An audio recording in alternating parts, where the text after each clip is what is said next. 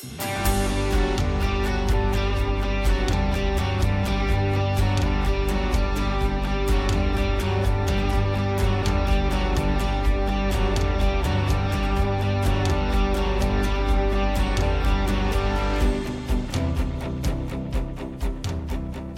this is Dr. Mike Barnett with the First Baptist Church of Ocean Springs, Mississippi.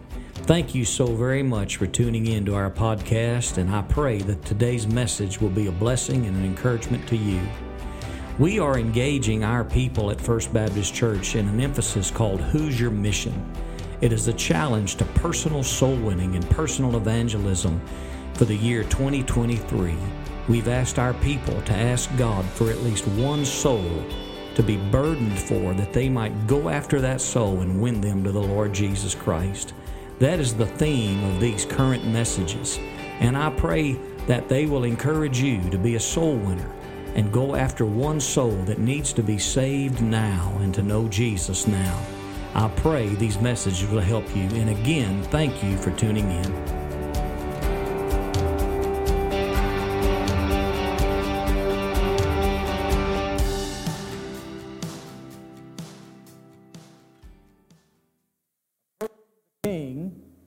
Just as I'm not. Just as I'm not. You might be familiar, and probably are familiar, with the grand old invitation hymn, Just As I Am, that Billy Graham made famous in his crusades through the years, always at the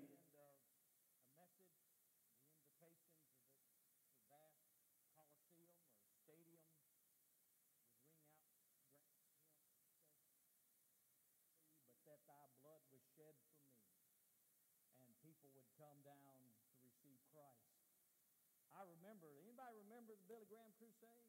Remember them on television? Many of you raised your hand, but that number's getting fewer and fewer.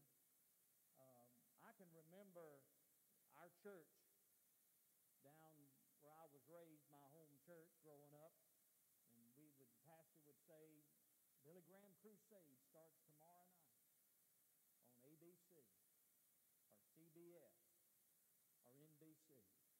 Let's pray. People would come to the altar and pray. And I can remember my father around the dining room table eating supper together. And he'd say, put your cell phones up. No, he never had to say that. Amen. Never had to say that. But he'd say, we'd pray, and we'd ask God to bless the wonderful dinner my mama would fix. And then we'd pray for the Billy Graham Crusade and go in there and watch it. And I'd stay awake as a kid through the whole thing, listen to every word, while my sister and brother would be playing around. No, but I do remember them. And every now and then I'll tune into a Billy Graham classic, and they'd still play that hymn, Just As I Am.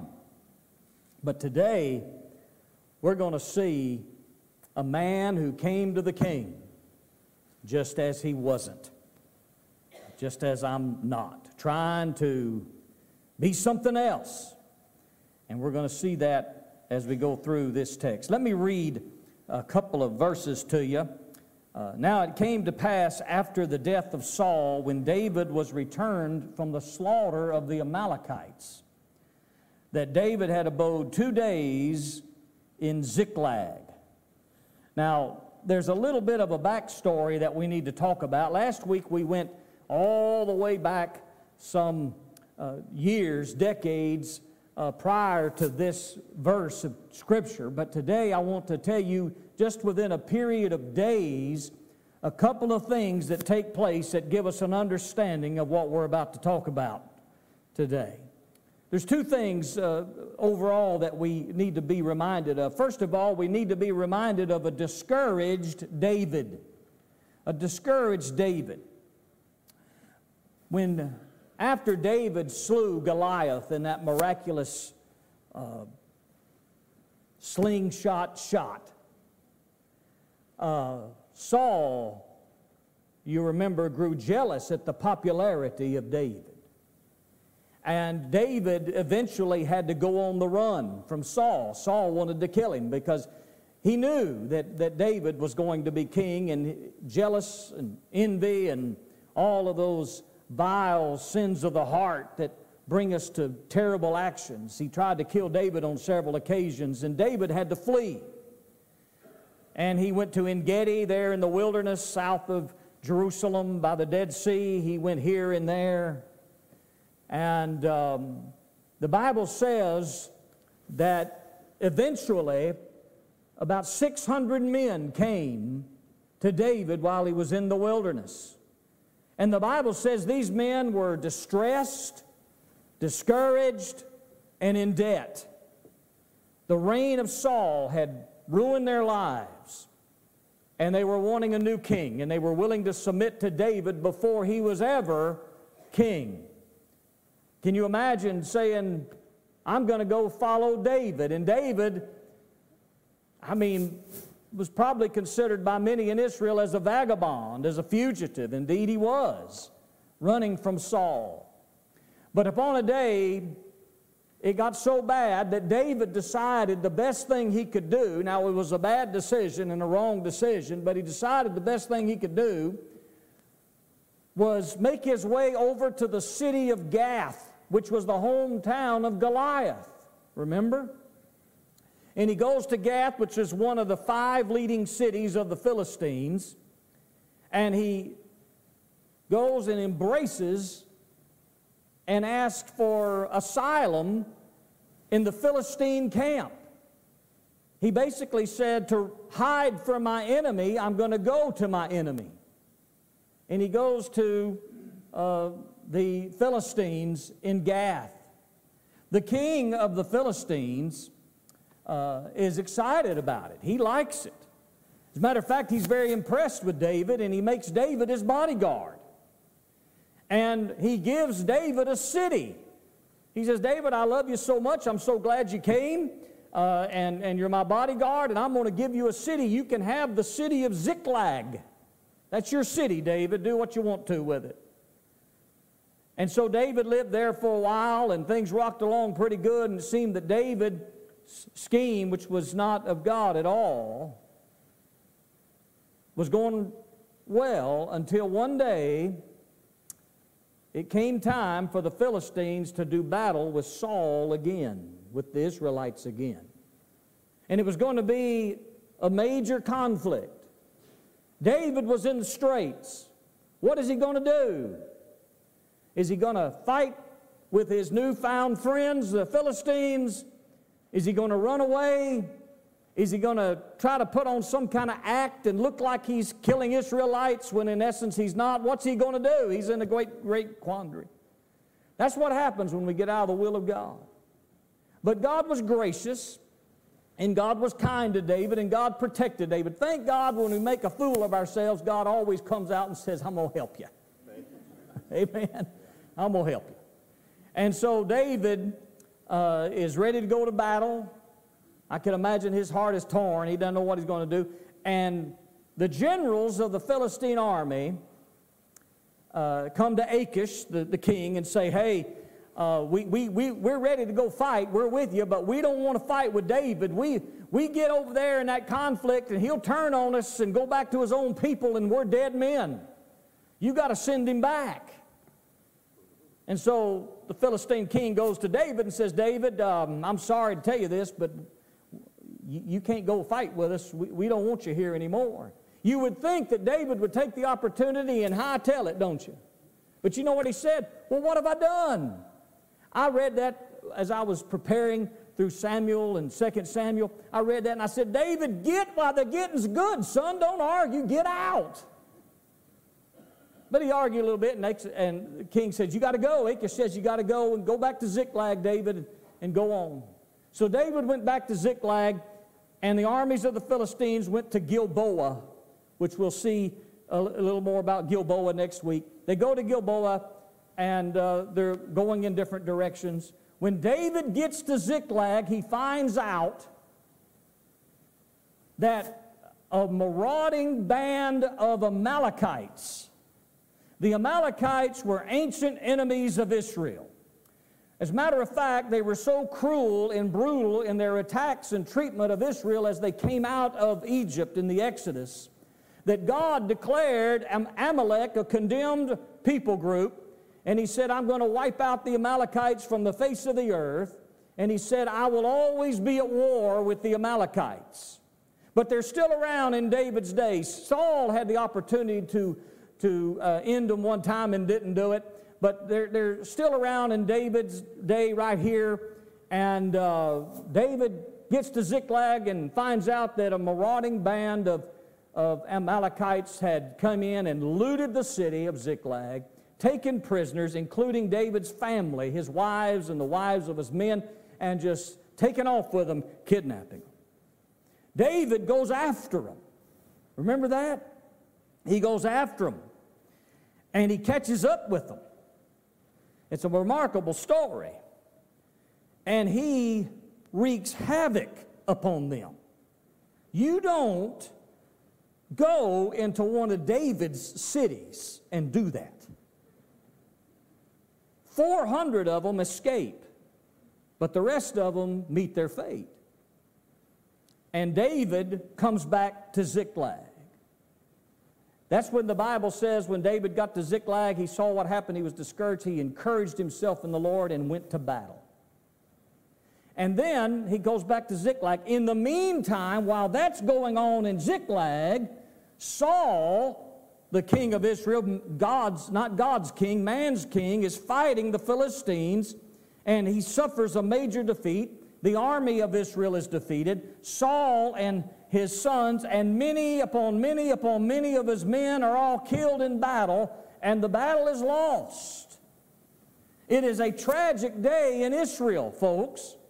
It would be like most of our high command being wiped out in one swoop. What's going to happen to our nation? Are the Philistines going to rally and invade further and take more cities and kill more Israelites? What about our women and children and our families? What about our fields? What are we going to do? The nation has collapsed at Saul's defeat. All that happens in chapter 30 and 31 of 1 Samuel. And all within a few hours of each other. And so David goes back to Ziklag, and he's there 2 days, according to the text. And on the third day, this man that we're going to talk about today comes into the camp. David had just won a major victory, and he is now the king because Saul is dead.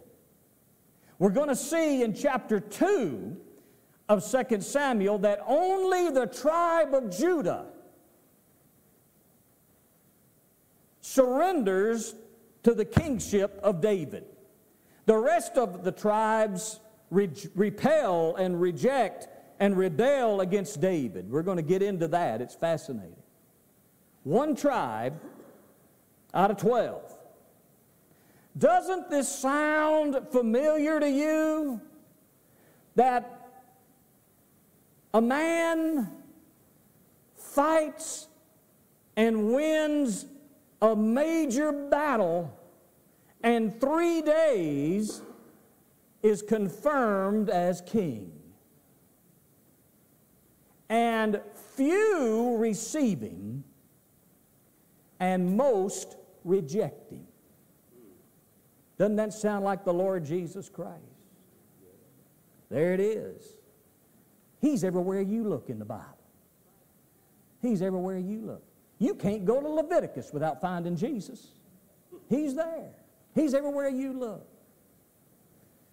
Well, we come now to this man that we're going to read about who wanted to be accepted by the king. He knew that David was going to be king. He knew. And he wanted to be accepted by the king. And believe it or not, we're going to see he is an Amalekite. And he has some courage. He approaches the king. Now here's another interesting comparison. He is the very first Gentile to ever approach a Jewish king. Isn't that wonderful? And want to be accepted.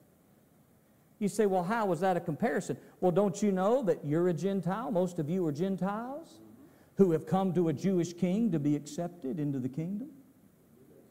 Huh? I was a Gentile. I was a Texas Gentile. You were a Mississippian Gentile. I see some George County Gentiles. And you came to the Lord. You came to the King to be accepted into the kingdom. And I want to tell you something. You were accepted if you came just as you were. But if you came just as you weren't, you're still in rejection. This is a message for those of you who want to be accepted by the King, but you don't come honestly and humbly before the Lord. Are you ready to get into it? Let's look at this man. First of all, I want you to notice, if you will, his claim. His claim. Let's read verse 2 again. We'll read through verse 10. And it came even to pass on the third day that, behold, a man came out of the camp from Saul, with his clothes rent, and earth upon his head. And so it was, when he came to David, that he fell to the earth and did obeisance. And David said unto him, Where do you come from? And he said unto him, Out of the camp of Israel am I escaped. And David said unto him, How went the matter? See, David doesn't know. How went the matter? I pray thee, tell me. And he answered, That the people are fled from the battle, and many of the people are fallen and dead, and Saul and Jonathan his son are dead also. And David said unto the king, unto the young man that told him, How do you know that Saul and Jonathan his son are dead? And the young man that told him said, As I happened by chance upon Mount Gilboa, behold, Saul leaned upon his spear, and lo, the chariots and horsemen followed hard after him. And when he looked behind him, he saw me and called unto me and I answered, Here am I. And he said unto me, Who art thou? And I answered him, I am an Amalekite, King Saul, I'm an Amalekite.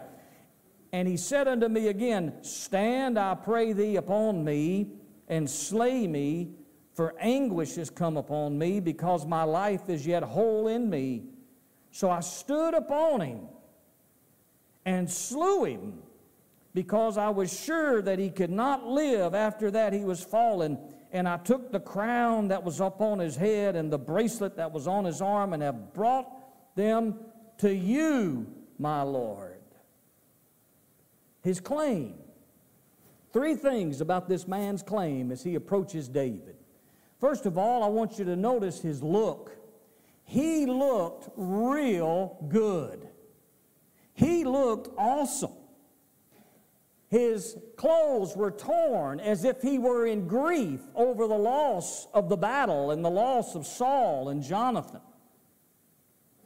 He looked so good, or wanted to look so good, when he approached David. He had dirt on his head. Now, we don't grieve like that, but they would throw dirt all over him when they would cry and mourn. And he was in great grief, looking good. And he came to David, and he fell on his knees, and he did obeisance. He started to honor David. He looked good. And then David asked him the first of 5 questions. Where do you come from? And that opened the door to not only his look, but his lies. This old boy who came as he was not began to lie to David. And he told 3 lies. And if you're coming to the Lord Jesus with these 3 lies, you will not be accepted any more than this man was, as we will see. First thing he lied about was his condition. David asked that first question, where do you come from? And he says, out of the camp of Israel, I have escaped. Now the words to us here in 2023 Mississippi just sound like it's him saying, I was in the conflict with Saul, and I thought I was going to die, so I ran, I escaped. They didn't get me, they got everybody else. Well, there's more to it than that. These words, out of the camp of Israel am I escaped, are words of somebody who is trying to portray themselves as either what the Jews would call a God-fearer or a proselyte. A God-fearer was somebody who was dissatisfied with the gods they worshiped and was interested in the one true God, Jehovah, of the Jews. We read in the New Testament a God-fearer, probably Cornelius in the book of Acts was a God-fearer, somebody interested in the one true God, Jehovah, and seeking some truth. Or a proselyte. A proselyte is somebody who converted to Judaism. They became a Jew spiritually and in their faith, and they were accepted.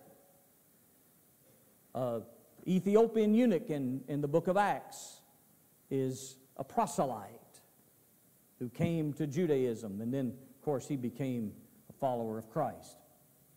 And so you have this man giving these words that are lies to look like he's somebody who doesn't want to be an Amalekite anymore. And so he phrases the answer to the question so it just sounds good. Can I just say something and not try to belittle any wonderful ministry, but he said, he gave the Sunday school answer. All right? And so he lied about his condition. Second of all, he lied about his commitment. He starts telling the story about coming up on Saul. And he says, Saul, and he was not dead yet. And I knew the Philistines were hot and heavy on him, and they were going to get him and abuse his body, and no telling what would happen. And I didn't want to see him so ridiculed. And he looked at me, and this is really fascinating to me. He looked at me and said, come over here. And I said, here am I. Did you read that in the text, those three little words? Here am I. The Hebrew word, here am I, is hanini. Isn't that a neat word? Well, it really is. Because if you were an ancient Jew and you said hanini, you were submitting yourself totally to that person. It's the word Abraham. When God came to Abraham in Genesis 22, and he said, Abraham, get up, go to Mount Moriah, and take your only son whom you love and sacrifice. Abram said, hanini, here am I. And he did it without question.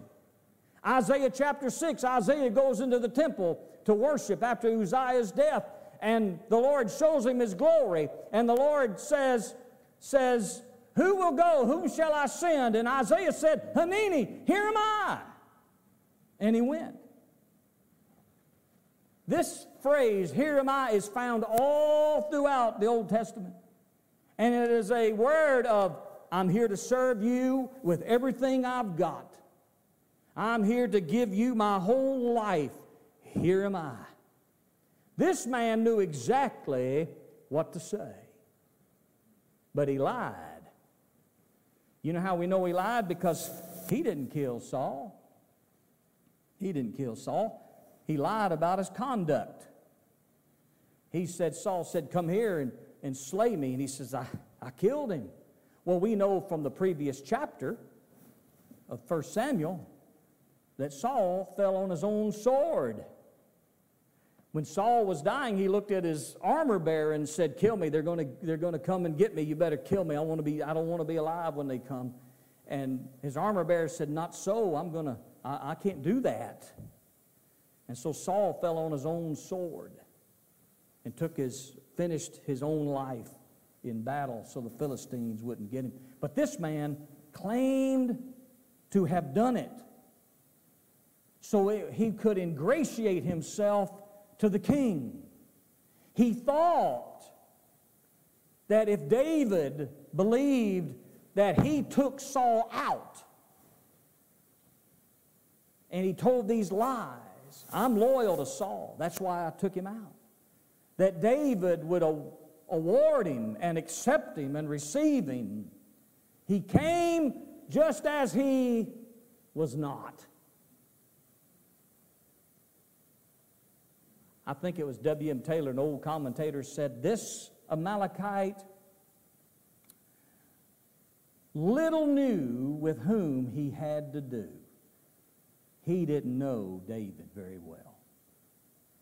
So his look, his lies, and there's another thing that concerns his claim, his loot. Look at verse 10. His loot. He said, look at here. He said, I've got his bracelet and his crown, David. Saul's crown. I brought it to you. The bracelet and the crown, David. Saul's dead. I brought this to you, and I'm going to make you king. Now you're the king, and you're the king with my help, because I brought this stuff to you. David, you need a little help, and here it is. I'm bringing you the crown. I'm bringing you these good things so you'll accept me. Trying to ingratiate himself to David, his loot. We'll deal with that in a few minutes. This man looked good on the outside, didn't he? He looked good on the outside. But on the inside, he didn't want to repent. He just wanted to live. It reminds me of that little boy who was defiant against his mama. Now, old Jack never does this, but, right? He was defiant against his mama. And his mama took a chair and put it in the corner. And took that boy and put him in that corner and said, you sit down and you face the corner. And mama turned his back, and that little boy just stood up and had a scowl on his face. I'm standing up. Mama turned around and said, you better sit down and face that corner. Little boy says, I'm not going to do it. I'm not going to do it. So she goes over there, turns around, and just forces him down. And he sits there looking at that corner. And as soon as she walks away, he stands up again. And finally she says, you, son, you wait till your daddy gets home. Now, I can remember my mama saying that to my brother and sister. You wait. That's a lie. I remember those words ringing through both my ears. You just wait till your daddy gets home. And that little boy sat down, pouting, and he turned to his mama. He says, Mama, I'm sitting down on the outside, but I'm standing up on the outside. I'm standing up on the inside. This man, he was doing obeisance on the outside, but he was in rebellion on the inside.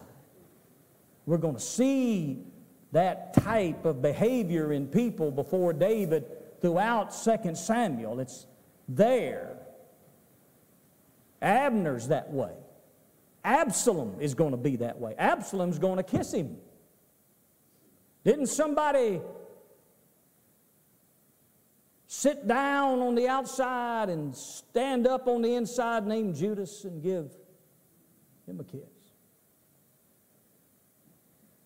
This Amalekite, his claim. Now notice his contrast. This is how we know.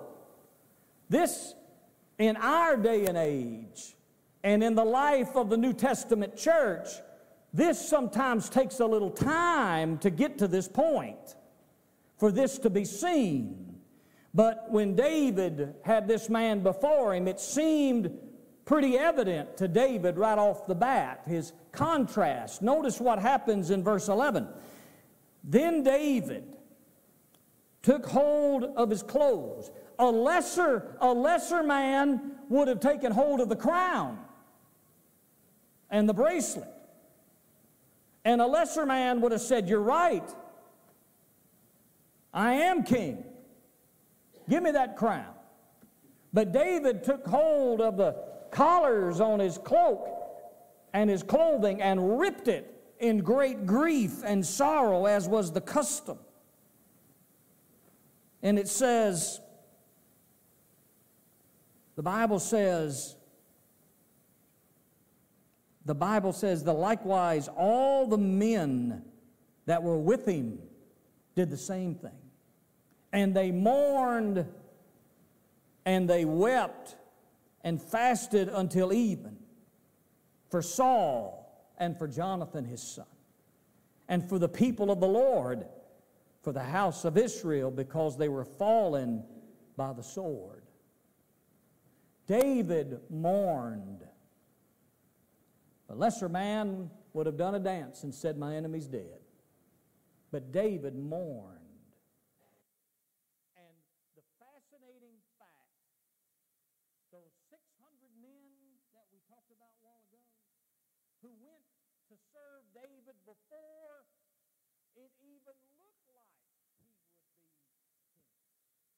When David was on the run, when David was in his humiliation, when David wasn't on the throne, when the crown wasn't before his feet, when Saul was still living and still trying to kill him and still looking like it might happen, these men went out to David in the wilderness and in Gedi and Ziklag, into the far regions of desert country, in their failed lives, and surrendered themselves to a rejected king and followed him wholeheartedly. And here we see they shared his heart. They shared his life. What broke David's heart broke their heart. What brought grief to David brought grief to them. When David ripped his garments in grief and mourning, so did they. See, God's people who have approached the king in their distress and in their sorrow, in their sin, and they've come to the king for a new life and have been accepted and granted, God gives them his life. He puts the life of Christ in you. It's called regeneration. And old things are passed away, all things have become new, and you're a new man, and you share the heart of God. What burdens him burdens you. You care about souls, he cares about souls. You love one another, you love his people, he loves his people. And these men shared in that, all but this Amalekite. He found great joy in the fact he got to bring the crown and bracelet off Saul's arm and head. He rejoiced in the fact that David might by chance think he was the one who just stood over Saul and stabbed him. He didn't have the heart of David. The old boy was right. He little knew with whom he had to do. He didn't know David. And then, look at verse 13. We see his claim and his contrast that exposed his heart. Folks, I want to tell you before we move on to the next thing. Unregenerate church membership. Those folks look wonderful. They serve in every corner of the church. They're very busy. They look real good. Seem so committed. But they do not have the heart of God. They do not have the nature put in them by the Lord Jesus Christ, the new nature. And sometimes, one time, a day coming that contrast will be seen. They can't put forth their hypocrisy long. And then will come condemnation. Let's look at his condemnation. Verse 13. And David said unto the young man that told him, Whence art thou? He begins to ask some more questions. I told you he asked 5 questions. 3 of those questions are opportunities for grace for him. Where do you come from? How did things go? How did things go? How do you know Saul and Jonathan are dead? 2 more questions now. 3 are opportunities for grace. 2 are declarations of judgment. Where are you? And he answered and said, I am the son of a stranger and a Amalekite.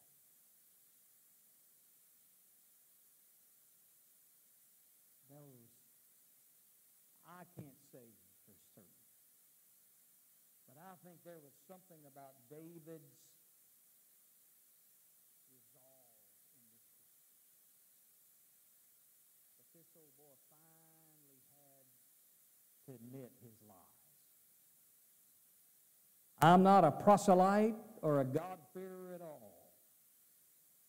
I'm an Amalekite. I think of one day when people will stand, church members, non-church members, religious, will stand before the Lord Jesus Christ at the great white throne judgment, and those eyes of fire will pierce through and say, where do you come from? And there'll be no lies there, just like there's no lies here. And his own words brought his condemnation. Look at verse 14. And David said unto him, How wast thou not afraid to stretch forth thine hand to destroy the Lord's anointed?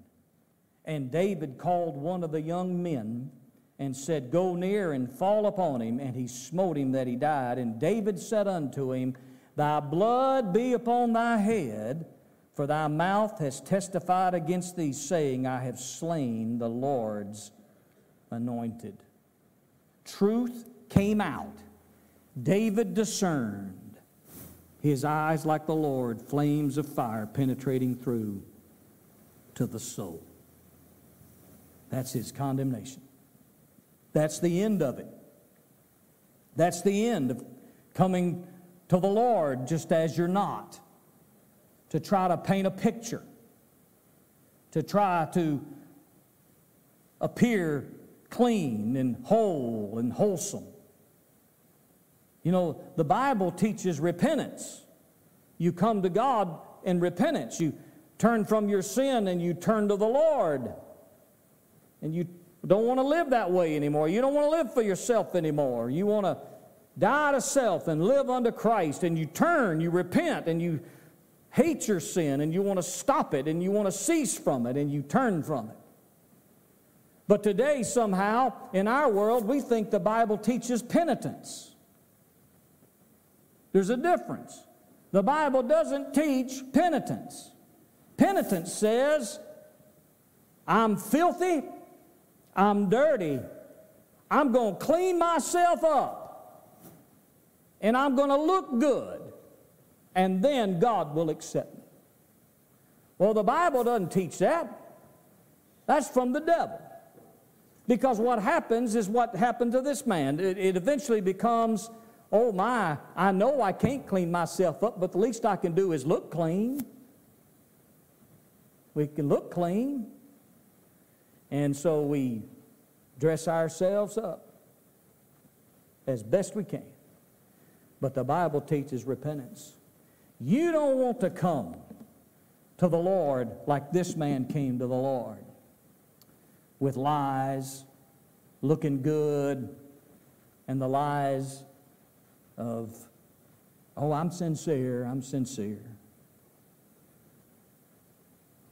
You don't want to come saying, I took care of it, Lord.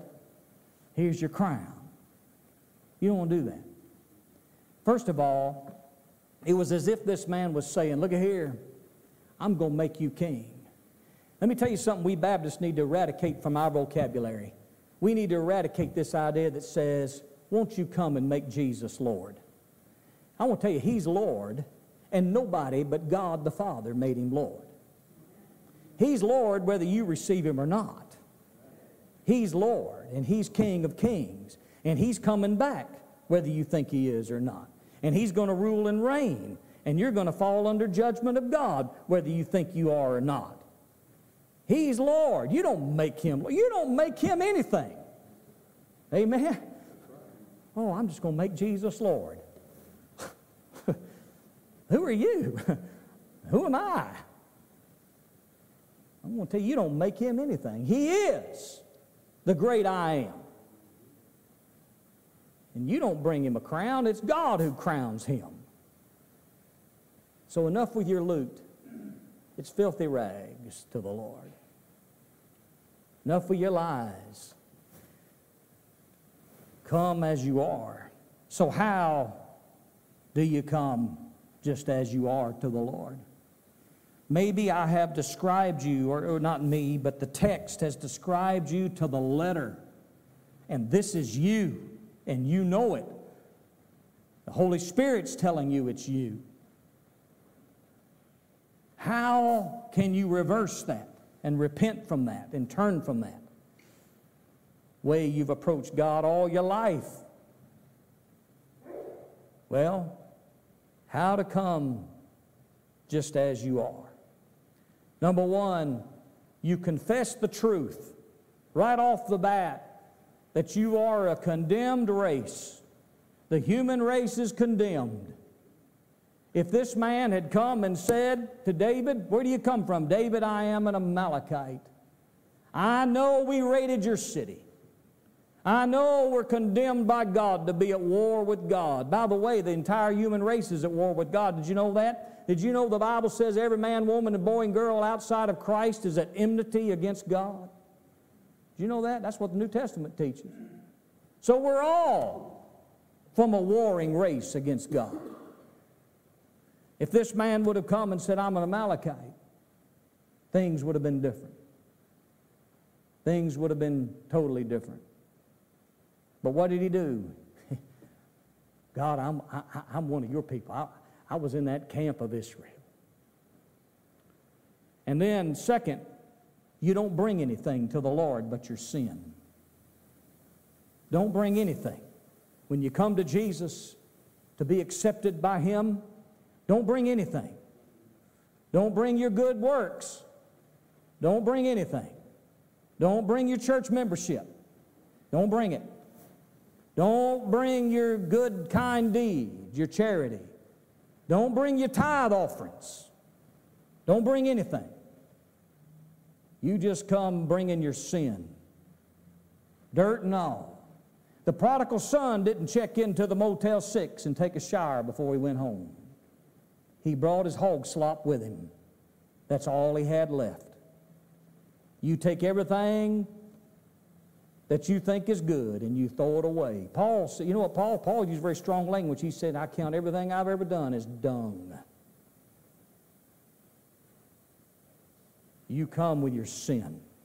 You bring your sin. And then thirdly, you come and you plead mercy. You say, Lord, I'm an Amalekite. God said, my people are going to be wiped off the face of the earth. God said He will forever be at war with us for how we are. But God, King David, I don't want that for me. I want mercy from you. And you can grant mercy to me and forgive me and give me your heart. And give me your forgiveness. That's how you come to be accepted by the King. Now you might ask the question, well, wait a minute, preacher. I'm a Bible historian, and the Amalekites were to be wiped out. 500 years later they were. So how do you know this Amalekite would have been received? Well, I'm also a Bible historian. And I read that the Amalekites were not the only condemned people group. There were some others. Matter of fact, the whole realm and population of Canaan land was to be wiped out. The whole city of Jericho was to be wiped out by Joshua and his armies. God made it easy for them. He tore down the walls for them and said, go in there, no survivors. But there was one lady in there of a condemned race by the name of Rahab. Not only was she a Canaanite, but she was a prostitute who repented of her Canaanitis and her prostitution, turned from the Lord and asked those spies for mercy. She said, we know what God has done, your God has done to all the peoples that y'all encounter. We know what God did to the Egyptians. That's the kind of God I believe in. Will you spare me? And those guys, you know what those spies said? They said, when it comes time for the city to fall down, if you will hang this scarlet cord out the window, God and us will spare you. We know God will do it, and we'll do it because we have His heart. We're His people. And we do what He does. And the walls came down, and you go over in Matthew, and she's in the Christmas story. You know why?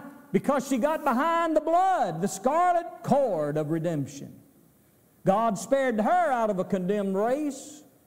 I want to share something else with you. Can I give you one more? There's another wonderful woman. They're all women. I think there's a lot more, but I like talking about her.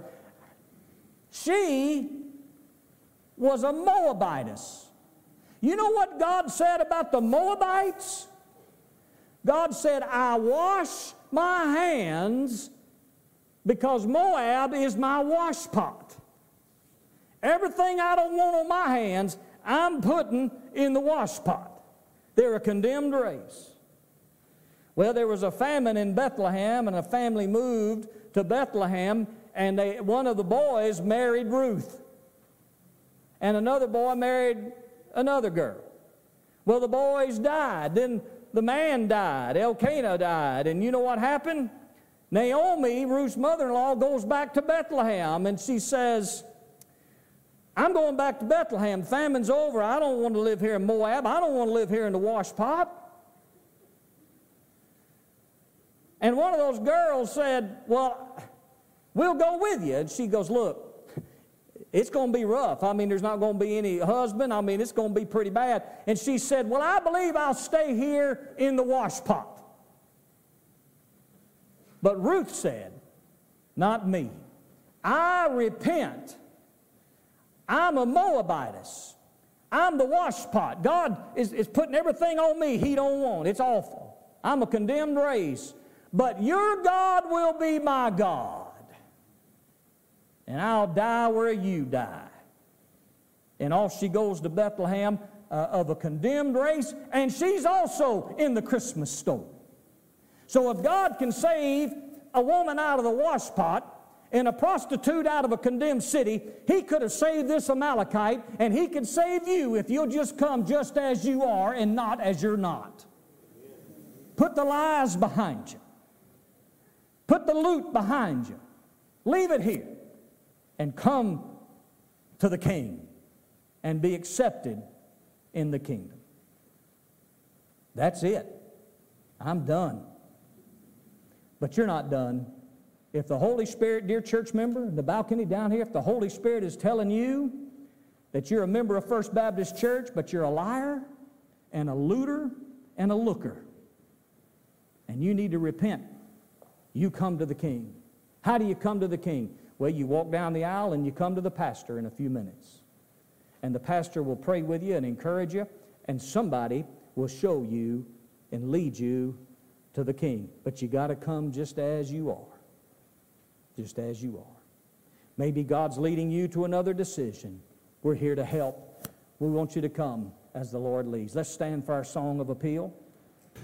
This is Cole Andrews. Thank you for tuning in to our sermon podcast. Just wanted to encourage you to visit our website, fbcosms.com.